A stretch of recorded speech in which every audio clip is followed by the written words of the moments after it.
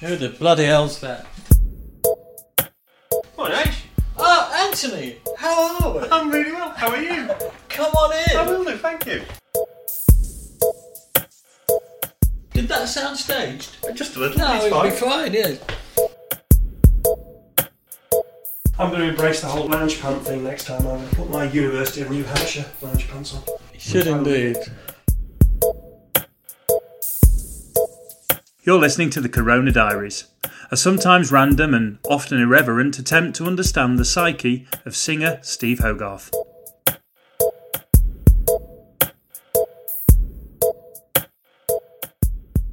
Hello and welcome to chapter 106 of the Corona Diaries. 106. You're back on terra firma. I am. I find they work. 50 milligrams every day.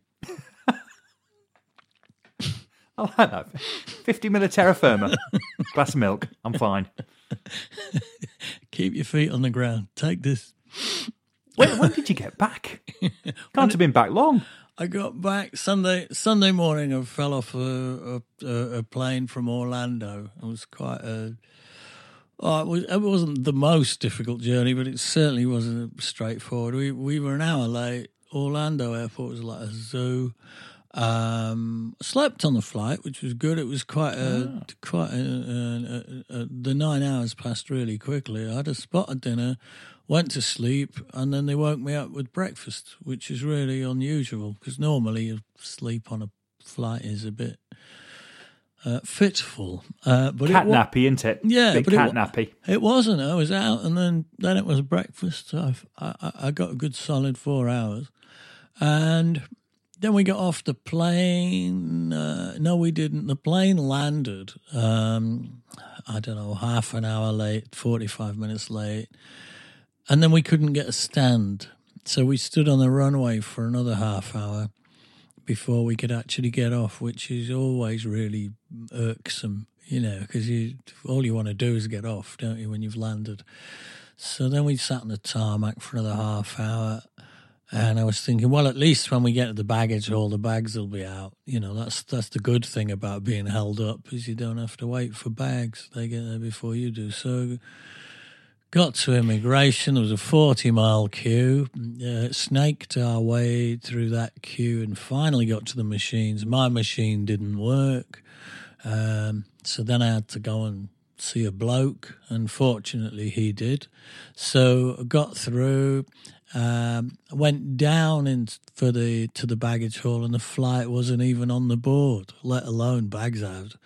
So then we stood for the best part of another 40 minutes waiting for the bags.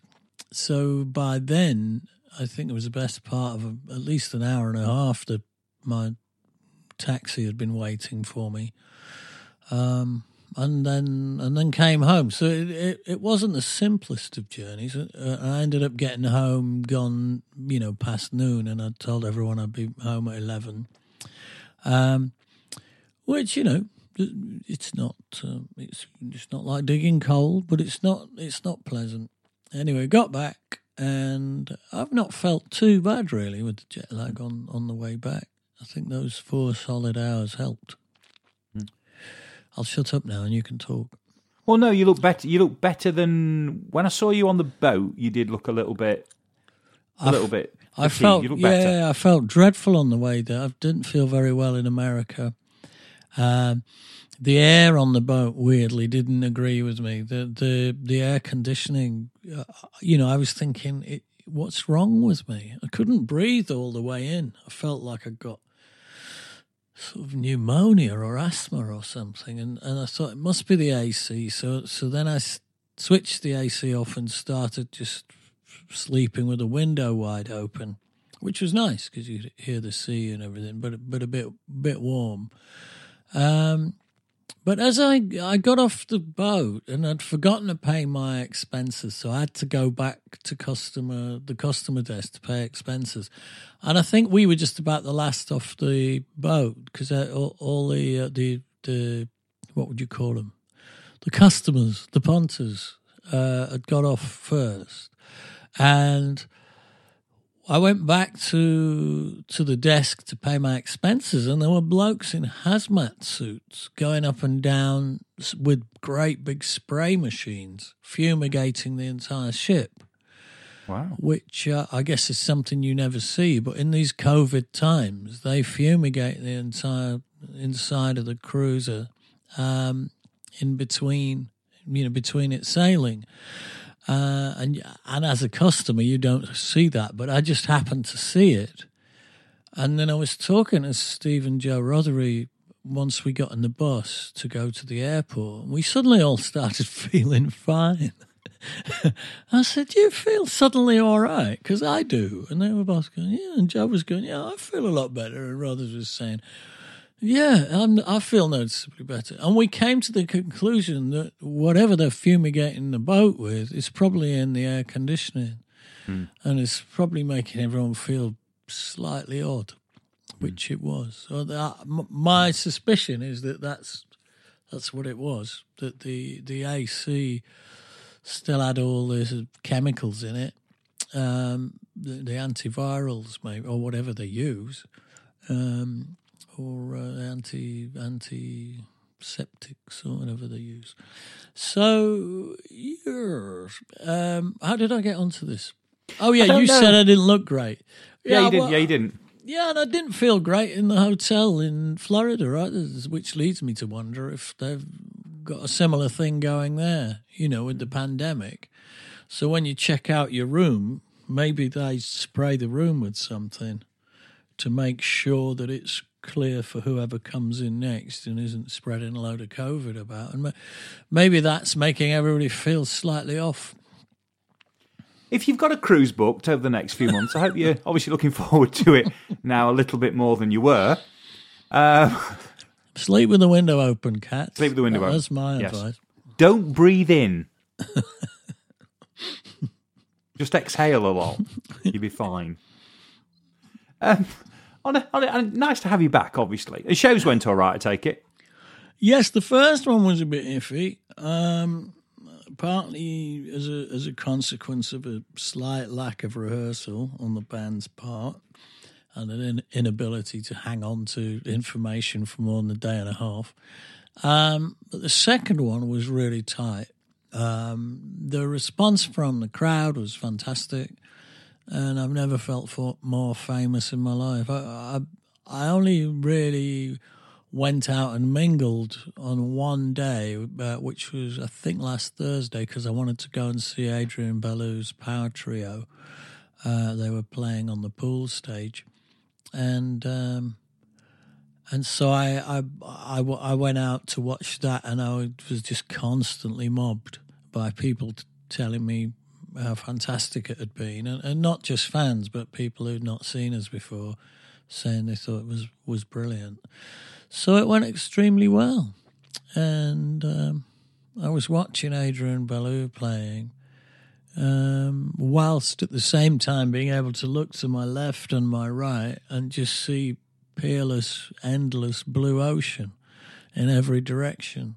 And that's really bizarre, to be watching a band, or being at a gig and being in the middle of just ocean, nothing, no sight of land.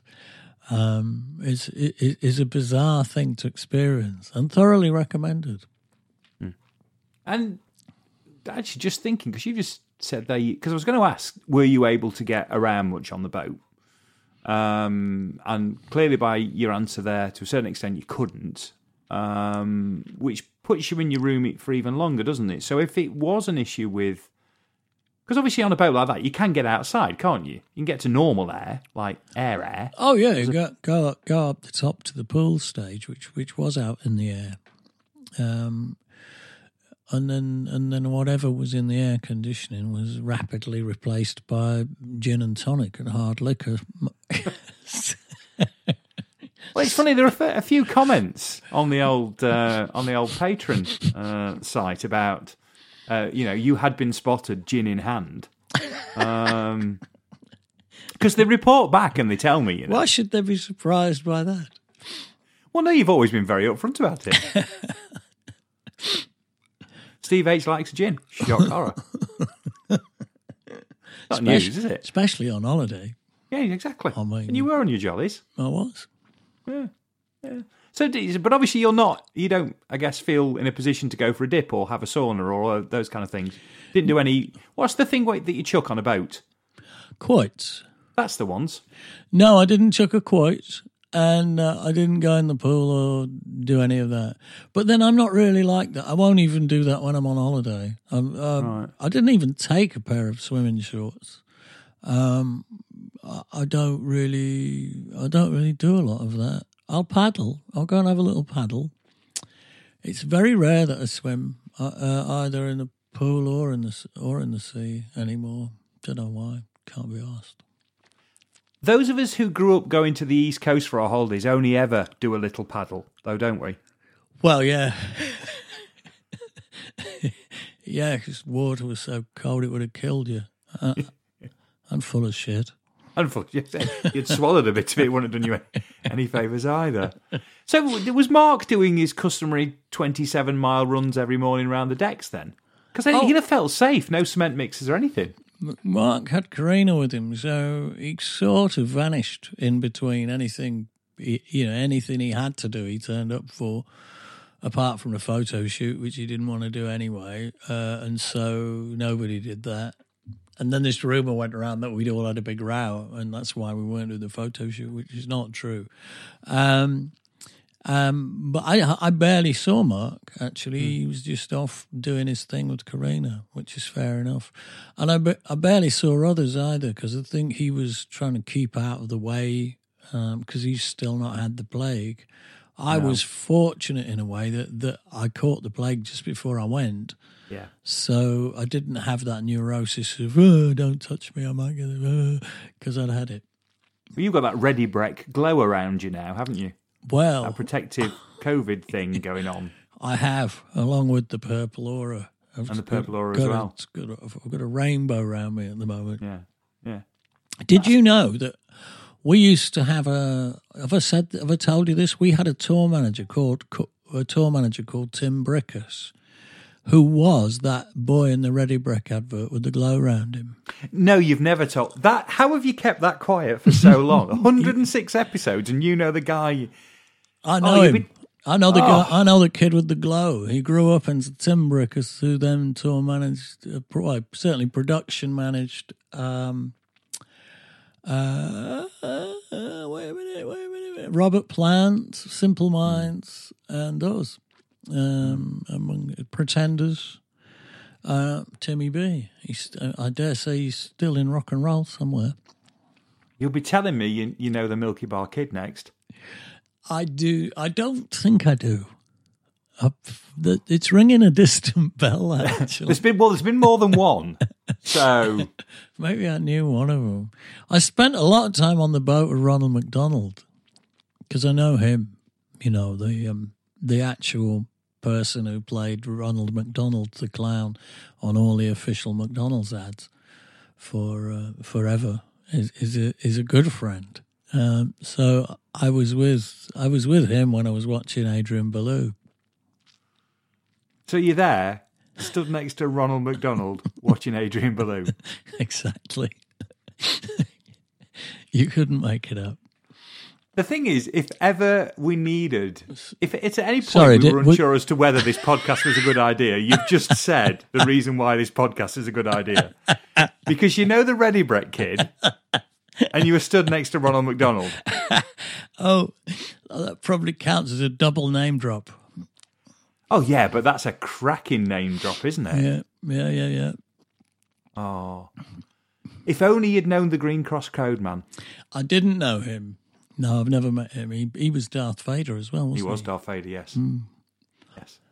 Anyway, we ought to get on to just Karen as well, but let's try for a bit of other stuff.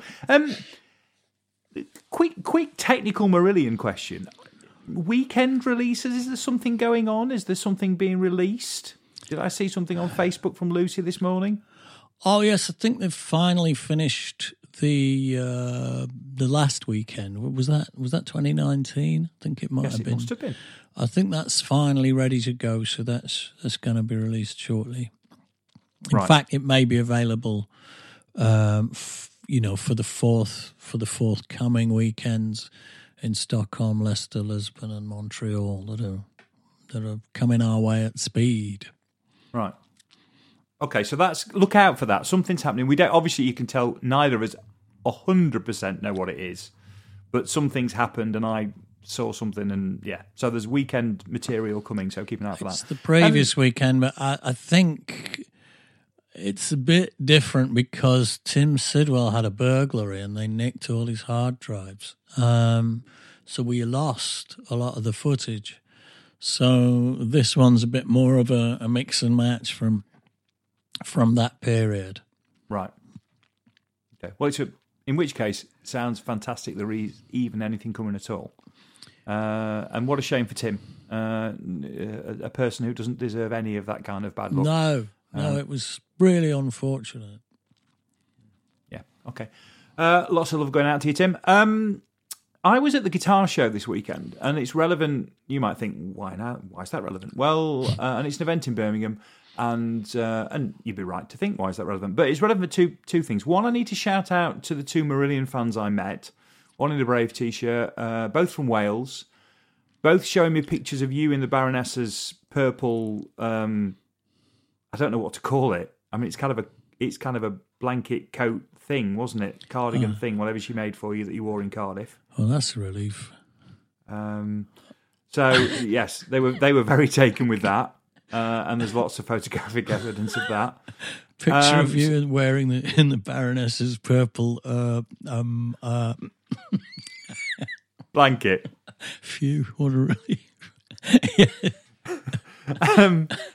So, hello to, and I didn't give names. Hello, but yes, thank you. Lovely to see you. Both podcast listeners, so that was great. Both huge fans of An Hour Before It's Dark, with Crow and the Nightingale being the considered highlight track at this point in time.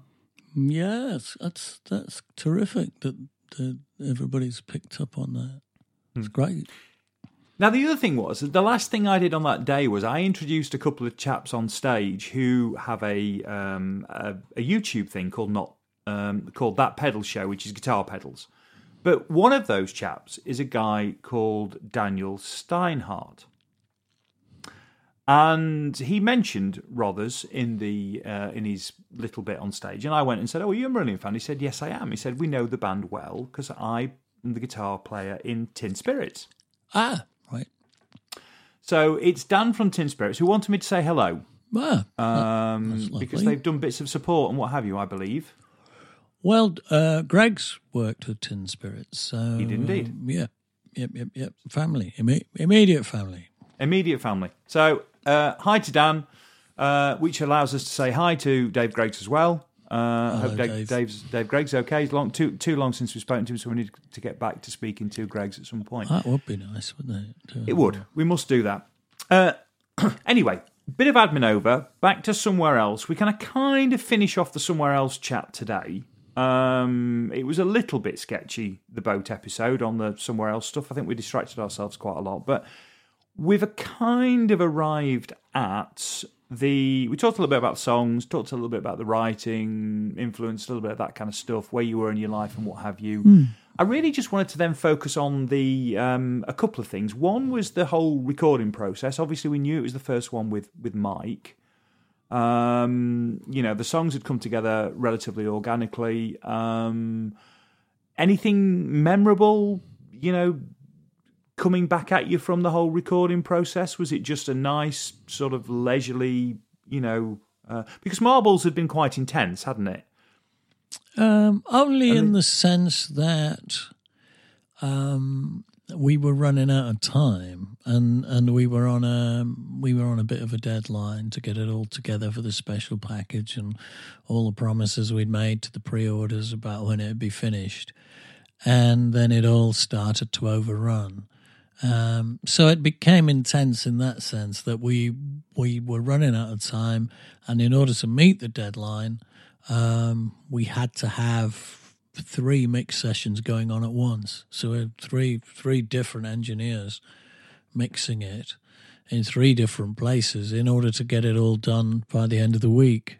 Steve Wilson was at it, Mike was at it, Dave was at it, all in different rooms. Somewhere else wasn't like that. No, I don't think we really ran out of time. I don't remember there being any drama. It was just the 6 of us. The process was exactly the same as it always has been. You know, jamming away, picking out the interesting accidents that happened, and then trying to arrange those accidents into songs. You know, revisiting them, work out what they were in the first place, what we were all playing, and then extrapolating them out from there. We usually have this process where we kind of then jam with intent. So we start off just jamming with no kind of thought whatsoever. And then when you've picked out a jam that you think is an interesting thing and a good thing, you first of all find out what everybody was doing so you can play it again. And then you jam that, but kind of with an intention of staying in that idea on the one hand, but jamming at the same time. So you kind of jam with intent then. And Mike is recording all that, of course, to see where that goes. I think Dave used to work like that as well, and they would then chop out any other interesting things that happened, because then those things are then going to go with the original jam because they're in the same tempo, they're in the same key, or they're painting the same pictures, but they're an extrapolation from it. And then beyond that, then comes the sort of head scratching. What if this went up a tone and a half into this next section? What if we went here? What if we went there? Or somebody might actually go, okay, what if it was to do this? And usually me, I'll go, well, what if it then did this from there? Because then I'm thinking about the lyrics and the story I'm telling and the melodies and what might then work. So there's all of that, and that's how we were working. I don't recall any massive dramas. I know it was a bit weird in The Wound, where we started The Wound with this, I've done everything I can to heal this wound, with the kind of the big rhythmic rocky kind of, I don't know, vaguely U2-y kind of thing.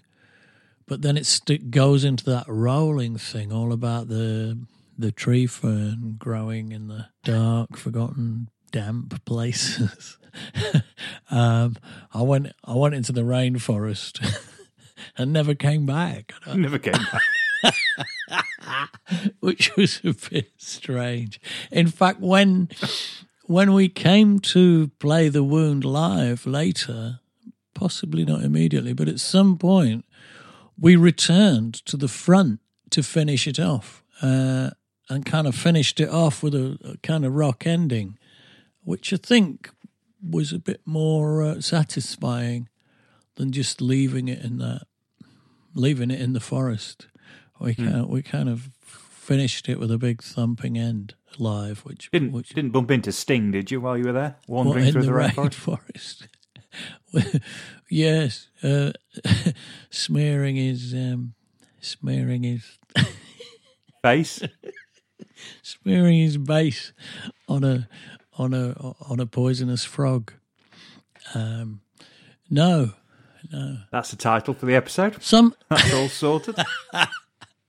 Somebody gave me a beautiful little carved piece of coconut on the boat from an indigenous Venezuelan tribe of a red rainforest frog, one of the little bright red poisonous ones.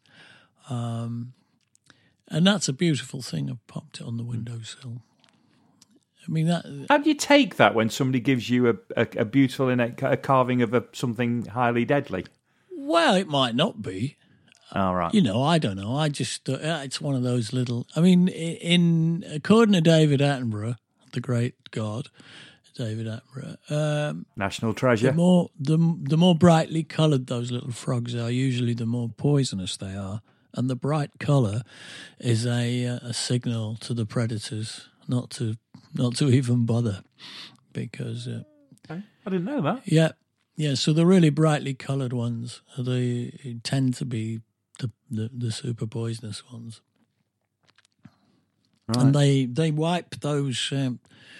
They wipe the arrows on their backs, you know, before they put them in those blow tubes to when they're hunting monkeys up in the trees or whatever. I didn't know that either. Yeah, they actually wipe them on the little frogs because they're pretty deadly. They've got sort of nerve agent in their skin. Wouldn't quite have been the same, would it, in all those kind of 60s spy films if the, you know, the Bulgarian agent had carried a little frog round with him. Ilya Kuryakin. For his umbrella tip. Break out the frog, Vladimir. Break out the frog. Oh, that's great. That would have really worked. Or he's got the frog out. Now we're in trouble. Yeah, that kind of thing. And the episode titles just keep on coming. One other thing then about Somewhere Else. Because certainly I think a few people have passed comment on the fact that it would have been nice to have had a pre-order and a special edition and all the other gumph that came with, because you know, I mean, Anarachnophobia had been done at that point, Marbles had been done at that point. And obviously Marbles was a real thing in terms of, you know, that packaging and everything, absolutely astonishing. Was it down, as people have said, or I've read, was it down to the fact that the band were quite flush and didn't need the cash? Or was it for another reason? No, it was quite simply that. And I argued that we should do a pre-order because it turns out, I'm not always right, but it turns out I was right. But I was outvoted because the rest of the band felt that if we didn't need the money, it was morally wrong to ask for it. You got to remember that at this stage, the whole pre-order idea was very new, and no one had done it apart from us. So we were out on our own with it, and we had enough money in the bank to sort of get us through the recording process. So the boys felt that it wouldn't be right to ask, and I was saying, no, there's more to this than just money. There's you know, people are invested in this now. Are you sure? And they went, yeah, we can't ask for the money if we don't need it. So, well, I said, fair enough. And then, of course, we just went ahead and made the record and released it to a fair tsunami of emails saying, what have we done? What have we done? What, you know, don't you love us anymore? And so that was... You know, that was a message to us, really, that it's not just about the money. It's about an act of faith and a commitment to the band and its music. And, you know, we would always, going forward, we should always ask for that involvement, because it's not just financial, it's spiritual. And I think a lot of people want that. They want to feel like they're not just fans, they're supporters. And they want to see their name in the sleeve, you know, because that's the other thing, a lot of our fans are what you might call completists, and they have to have everything, you know, and so to have an album without their name in when all the others have got their name in is irksome. So I think it was all of those things. And you're right. And I guess the little thing there is, because there's only one version, essentially, it doesn't give you the opportunity as a fan to say, actually, I wanted to do a little bit more. If you'd have given me the opportunity to support by buying another thing, or by buying the thing with more in it, or by buying the thing that had my name in it, I wanted to do it. And actually, all I'm left with now is exactly the same as everybody else. Yet in my own way, I think I'm more of a fan than somebody who might nip into HMV and pick up the album along with 4 others on a Saturday, because they always buy 3 or 4 albums a month. Does that make sense? It does. Something we've been pondering is we've had all of these remixes and the surround mix things with the EMI Warner's catalogue. The albums that I made with EMI, the 4 that we did with me, and the 4 that the band did with Fish, have been one by one remixed, repackaged, repassed, everything, and released as a bigger package. And that is something we could do going forward with the non-EMI material. And Somewhere Else would be a great opportunity, because it didn't have the special package, didn't have the extra bits and bobs, and I know for a fact that I think Mike particularly would jump at the chance to mix that again now. With his 2002 head on and everything that we've learnt together since we've been working. I think there's scope to improve the sound of Somewhere Else a little bit. And I know Mike could do that, and there may be other mix engineers that might be up for doing that as well and reinterpreting it. And I think that would be a worthwhile experiment. And funny enough, that was going to be my next question. If retrospectively, a deluxe edition of Somewhere Else. And again, I don't know what other bits of material are floating around. I don't know what jams, demos, things that you could have to maybe, because obviously in the past there's been early demos and other sessions that have been included to pad these things out. So it does seem like the obvious one. Yeah, I think it is the obvious one, and Mike probably would be able to lay his hands on all kinds of interesting stuff from that period, because he'll have it all on hard drives. And I think as well, it sounds like a weird thing to say, but if you look from Marbles on, and you look at the treatment everything else has got, it to a certain extent, it feels like it denigrates the album a little bit. That, well, Somewhere Else is just that thing, and it's there, and there's just one edition of it, and it didn't feel like it had the same sort of. And care's the wrong thing to say, but looking from the outside in, and it feels like it deserves the same treatment. Again, that might just be me. No, I agree, and I think it's high time Somewhere Else was, reassessed. I've had a lot of people, I've occasionally said that album was thought of as maybe not up to scratch in certain quarters, and then I've had a lot of people come back to me and saying, hell no, it's one of my favourites. So I think the chance to roll that out in a slightly different form and give it the chance to be, go back to this and listen again, I think is something that, as a piece of art, it deserves, and also Mike as a producer deserves that as well. Well, if you think about Radiation, when Radiation was remixed, and that had been talked about a lot as being something where maybe the parts of the band weren't overly comfortable with the edit, maybe some of the what have you, and then it got that revisit, and instantly it changed a lot of perception about Radiation. Radiation is thought about slightly differently now, because it's thought about in the context of having, effectively the 2 versions of it to listen to, and also the revisit. To a certain extent, I think, and us talking about it on here brought a bit of that about as well. Holidays has gone through a bit of a revisit and a revive. I think people have reassessed Holidays. and rightly so, because I always thought Holidays was a great album, and somehow got caught in between Season's End and Brave, and somehow, that's the Poppy album, which I think is wrong and totally unfair. Is that out yet, Anthony? Have we released that yet? Still not No, released it's not. that? No, no, we've just got... Stephen Taylor did a great job with that, so it'd be nice when that sees the light of day.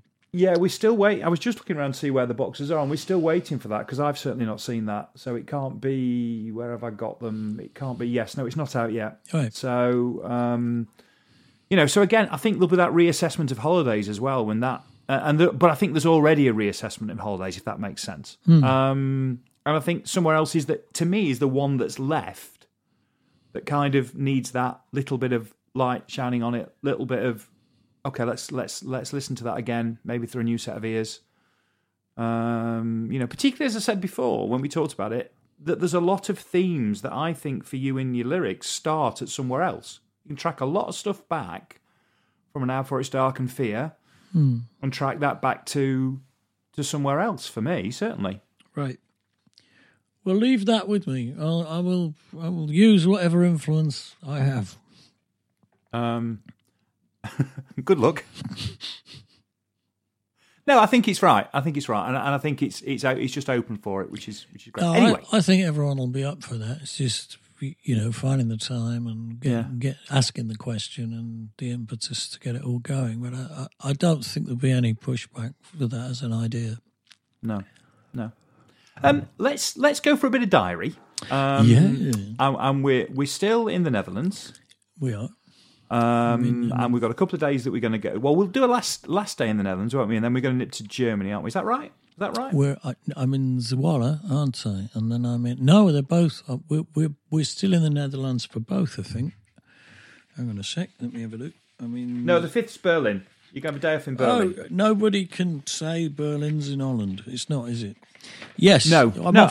There's been attempts to try and rectify that all the way around. Attempts to put them in the same country, but it never really lasted that long. It didn't work out long term. No. Not long term, no. So we'll go for that, and then I've got a couple of questions when we come back. So I'll let you go and continue your love affair with the Dutch. Yes, Zwolle and the cake shop. Here it comes.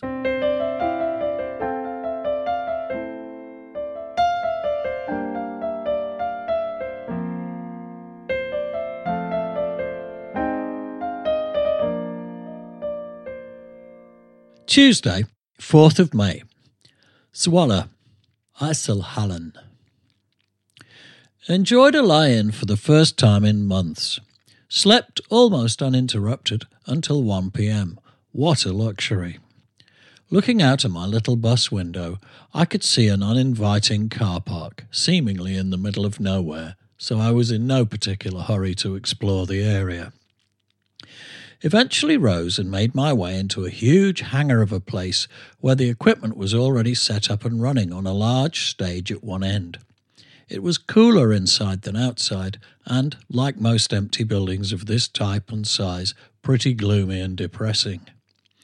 Had a coffee, showered and said a few words to an interviewer from Holland's Radio 1 before persuading someone to give me a lift into town so I could find a cafe and catch up with the diary. I'm now sitting in an upstairs tea room above a pastry shop, the kind of place favoured by old ladies for hot chocolates and cream cakes in the afternoon. I'm overlooking the main square and shopping street. This is an infinitely preferable experience to hanging around in a shed out of town, and yet I'm sure it won't occur to the rest of the band to go anywhere else. I just don't understand this particular characteristic of them. Over the years we've travelled to many different places on Earth, and I have walked the streets and haunted the cafes, whilst most of the band remained firmly anchored to some depressing dressing room somewhere, happy to spend the day reading or playing on some computer game. Perhaps it's the fear of getting lost or tiring yourself out. Oh well, to each his own. I spent an hour in the cafe before meeting up with the runner who took me back to the gig for sound check.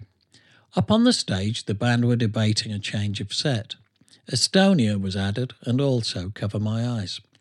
It was one of those sound checks that drags on for hours and re-established the unique Marillion tradition of sound checking for longer than the show itself.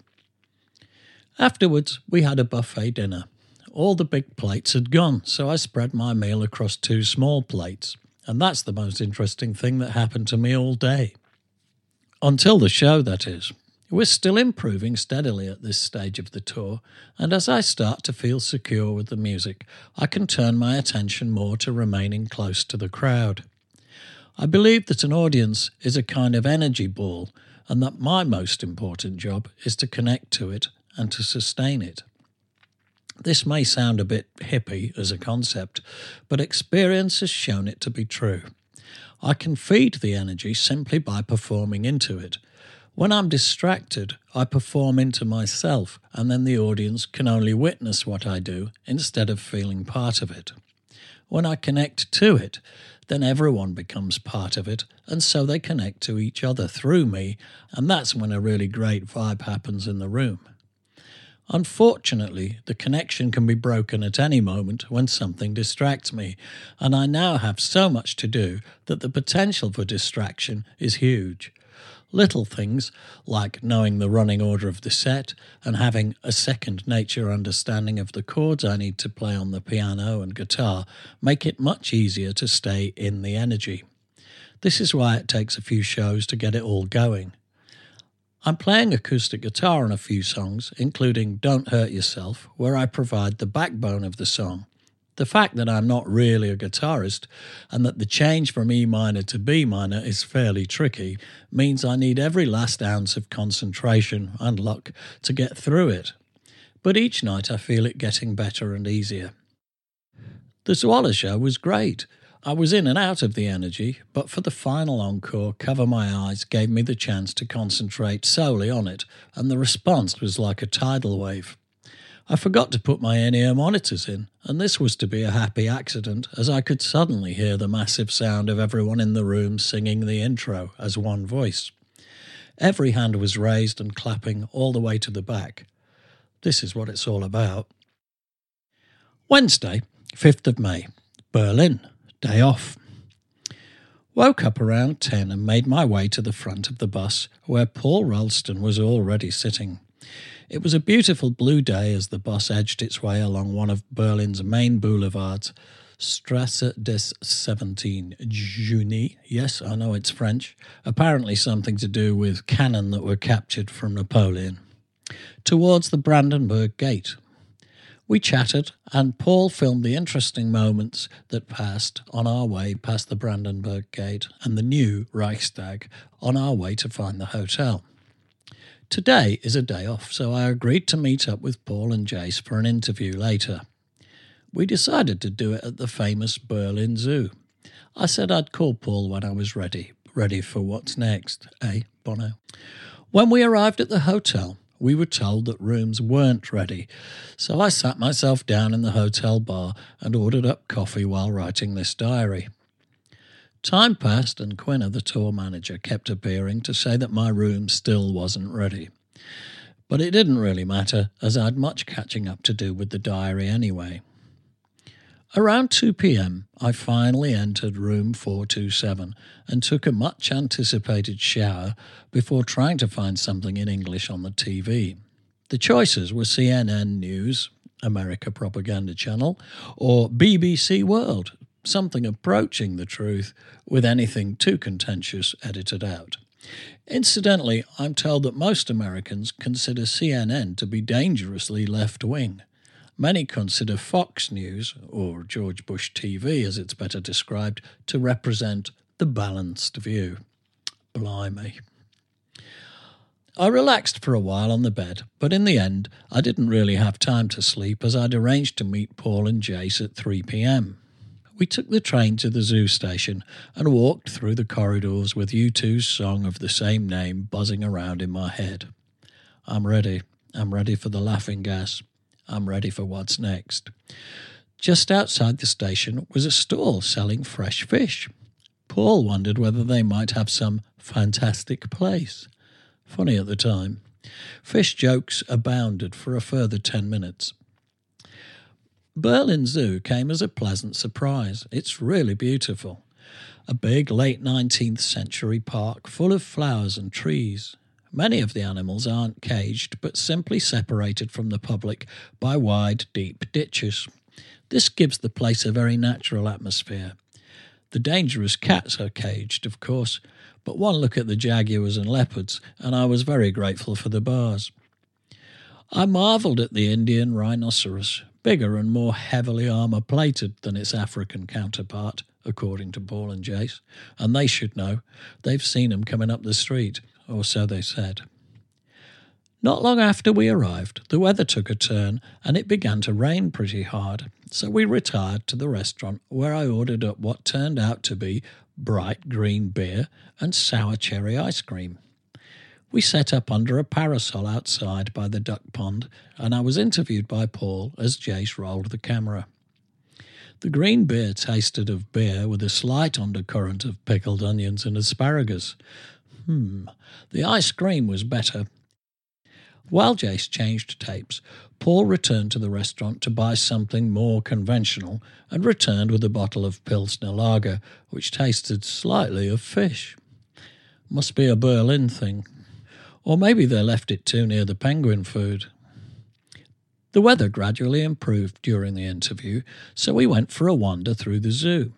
I don't think I've ever seen a giant panda before in the flesh. What an amazing creature. A look of pure madness in its eyes. I don't suppose I'd have been too sane if put in the same position. We passed flamingos, so orange-pink that they glowed in the daylight, and on past American bison. More U2 imagery.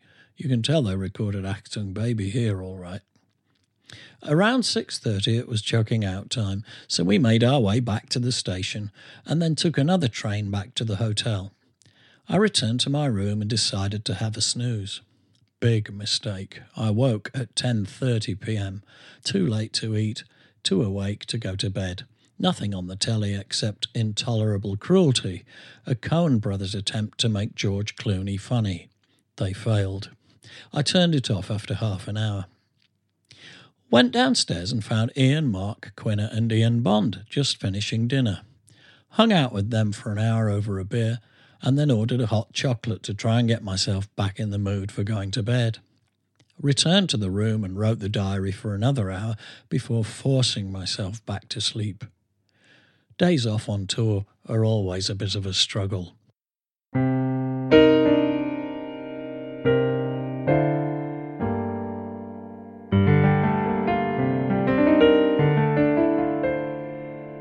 And we're back! Hey! I just tried that. I got it totally wrong. It didn't sound like the right "and we're back" at all. Oh, well, you know, you need practice, obviously. I do. 106, not enough. First things. 3 questions from the diary. Take them obviously in order. First one, that pastry shop sounds fantastic.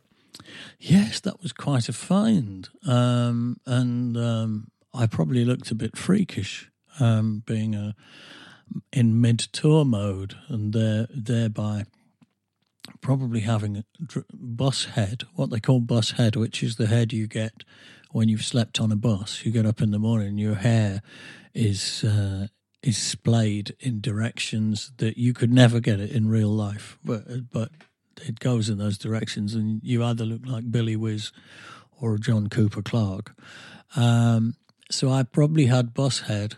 I was probably wearing something curious, and I was up in a very urbane little tea rooms with a load of old Dutch ladies who were all having their pastries and their whatever. I don't know what the Dutch drink it was. Don't say Advocaat, because that's another popular myth. I once went into a bar in Amsterdam and asked for a snowball, and they looked at me like I was a space alien. So snowballs are about as Dutch as Mexican jumping beans are Mexican, which is another story. But yes, I was writing my diary, I think, and I was just sat quietly at a table with all of these very prim and proper urbane Dutch ladies. I like that. I like the thought of that. I do like a nice tea room. Yes. My son does the sound for Ted Nugent. I told you that story, didn't I? That was a tea rooms in Scotland. Oh, you're in a band, are you? This little old waitress and a little tartan pinny and all of that. Oh, my son does the sound for Ted Nugent. How we left. Anyway, you just never know where people Your are. Scottish waitress is quite good.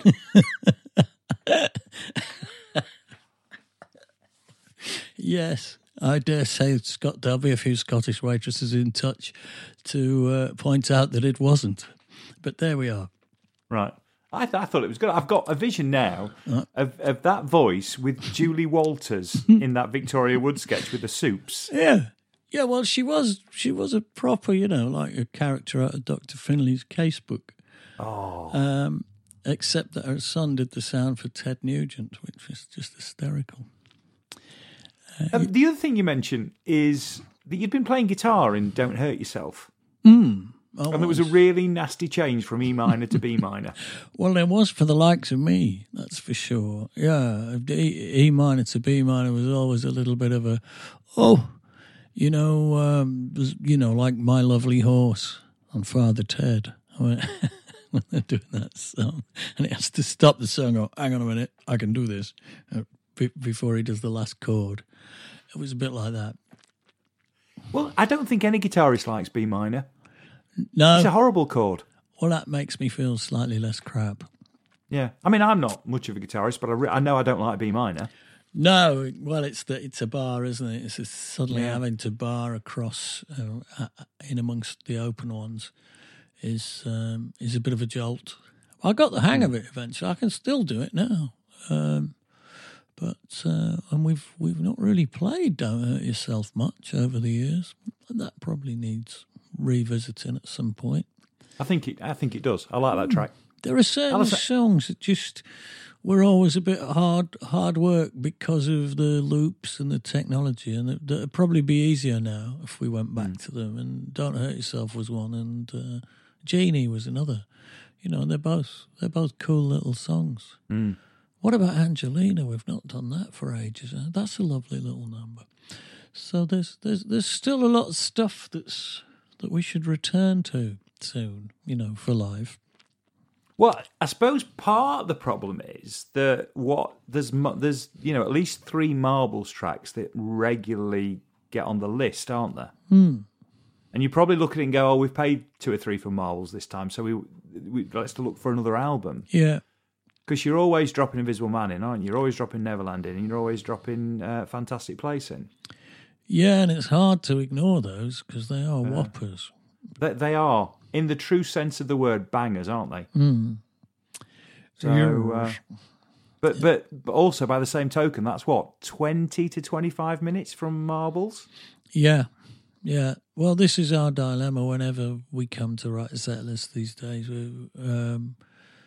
You end up having to leave whoppers out in order to play anything obscure, and then you think, "Oh, is this a good idea?" But the flip side of that is that the obscure songs start to get ignored, and they do need revisiting because they're all really interesting. But I'm sure we'll work our way around to these The things. Stones did it, didn't they? Because the Stones started playing a while ago. What's it? She's Like a Rainbow, which you can't in any way class as a huge Stones tune, but it's a great song, and that's now become almost ever present. Right. So maybe you drop a few in, and then suddenly, suddenly they become the norm. Well, stylistically, that makes quite a nice change for the Stones, doesn't it? Because that's a sort of psychedelic song, isn't it? Straight out of the Peace and Love on the back end of the '60s, and is a little break from all the blues influenced stuff. So it's probably quite welcome in their set. It's a nice song as well. Yeah, Ruby. Anyway, Tuesday. on to really Berlin. like Ruby Tuesday. Well, I like Ruby. Ruby Tuesday and those two songs are quite similar, actually, in the way they build. Yeah, both good tunes. On to Berlin. Last question for 106. You go to Berlin Zoo. Yeah, I went to the zoo. I think I went. Did I go with Paul Ralston? I can't remember because Paul and Jace were tagging along behind us on the whole of that tour, trying to shoot bits of our days off and just make a sort of fly on the wall, band on the road kind of thing. So they were tagging along. I don't know if they tagged along. I've got a feeling they might come with me to Berlin Zoo, and that was quite a nice day. U2 wrote Zoo Station about that very thing because they'd recorded Achtung Baby in Berlin, and Zoo Station is the sort of metro station at the zoo. So I've just been looking at this. What? That's Colours and Sound. That's that documentary you've just described. Right, that'll be it. And it was filmed in all those locations. So all the locations for the previous diary, Tilburg, Utrecht, Zwolle, Berlin, they were following you around. Yeah, they were on the bus with us. It's well worth a visit, Berlin Zoo. There's all sorts in there, as you would expect in a zoo, but there was giant pandas in there and buffaloes. I mean, maybe that's where, which song is the one with all the buffalo going over the cliff? Is that one? Ooh, is that Who's Gonna Know? It is from better. You feel the same. Is that? Was it one that had the? Well, it could have been one. Yeah, I can see the image now on the single. Yeah, I don't know if Berlin Zoo had an influence on that choice of subject matter, but it was a powerful image. That's a great song. Can't imagine that they wanted to give their buffaloes up just to have them run off the cliff. No, they probably weren't Berlin Zoo's buffaloes. Right. They were probably just blokes in buffalo suits. Might have been photoshopped. The cliff may never have been there at all. Who knows? Bono, if you're listening... Yeah. How much did you pay those blokes in those buffalo suits to jump off those cliffs? Can't have been cheap. Buffalo! Seems like a reasonable place to finish. No buffaloes were harmed in the recording of this episode, folks. No. I'd like to stress that. They were just killed.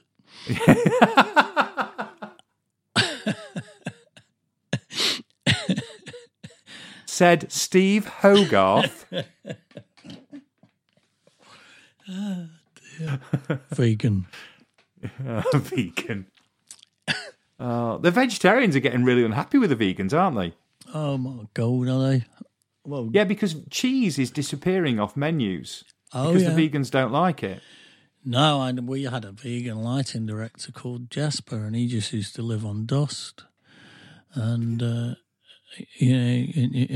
if you said the word cheese sandwich, he'd go a strange shade of green, and and he'd have to pop out and be sick. Cheese, is that so bad? I don't know. I'm going to say it out loud, and I'm going to get the ire of two groups of people. But as somebody who isn't vegetarian or vegan, you look and go, you kind of lump them together and go, well, look, fussy eaters. What can I say?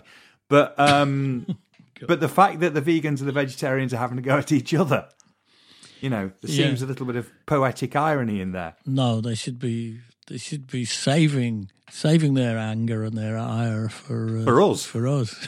Yes. Though I'm going to side with the vegetarians.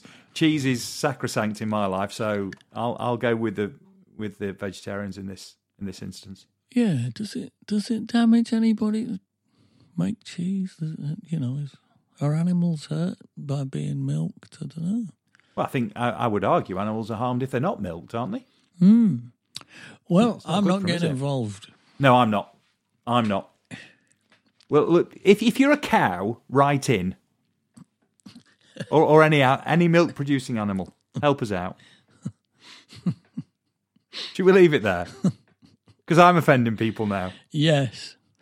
Yes, and your laptop's not going to last long with a bull writing in. I'll see you for 107. It's been a joy. Okay. Yes, hasn't it? Phew, Yes. Are we done? I think we are, though. You just need to work out how you're going to get any of this into a crooncast. I'm Oh, just I loved Off back to bed. the pug wash was brilliant. Frog chorus springs to mind. Frog chorus. And it wasn't even my idea. Poisonous frog chorus. Poisonous frog. Ow, ow, ow, ow.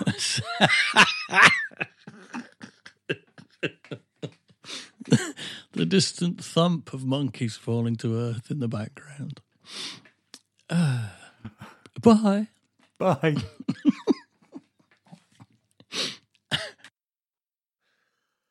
Oh, dear.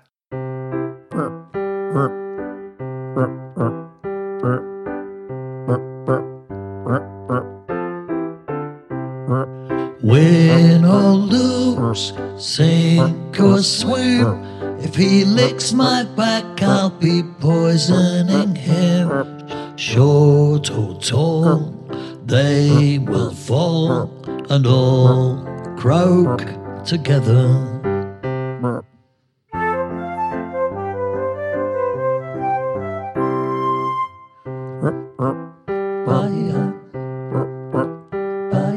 Hunt the hunt, fight the fight. If he licks my back, then it's thank you, good night. Just one wipe down the pipe, they'll all croak together.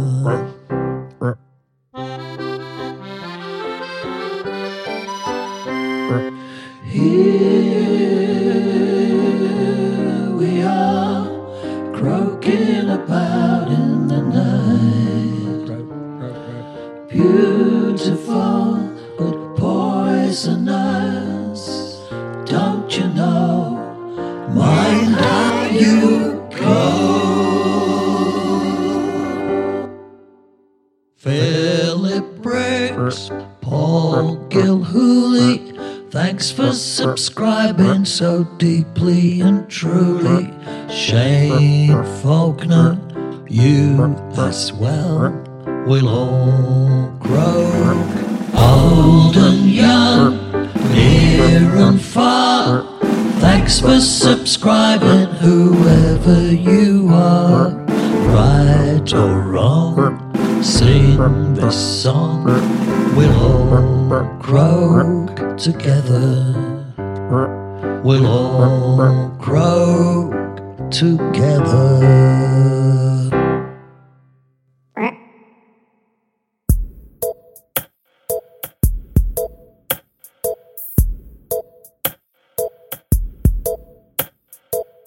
Thanks for listening to the Corona Diaries.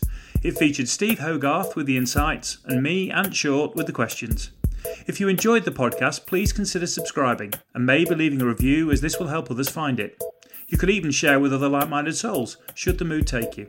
This has been an A Short Stories production.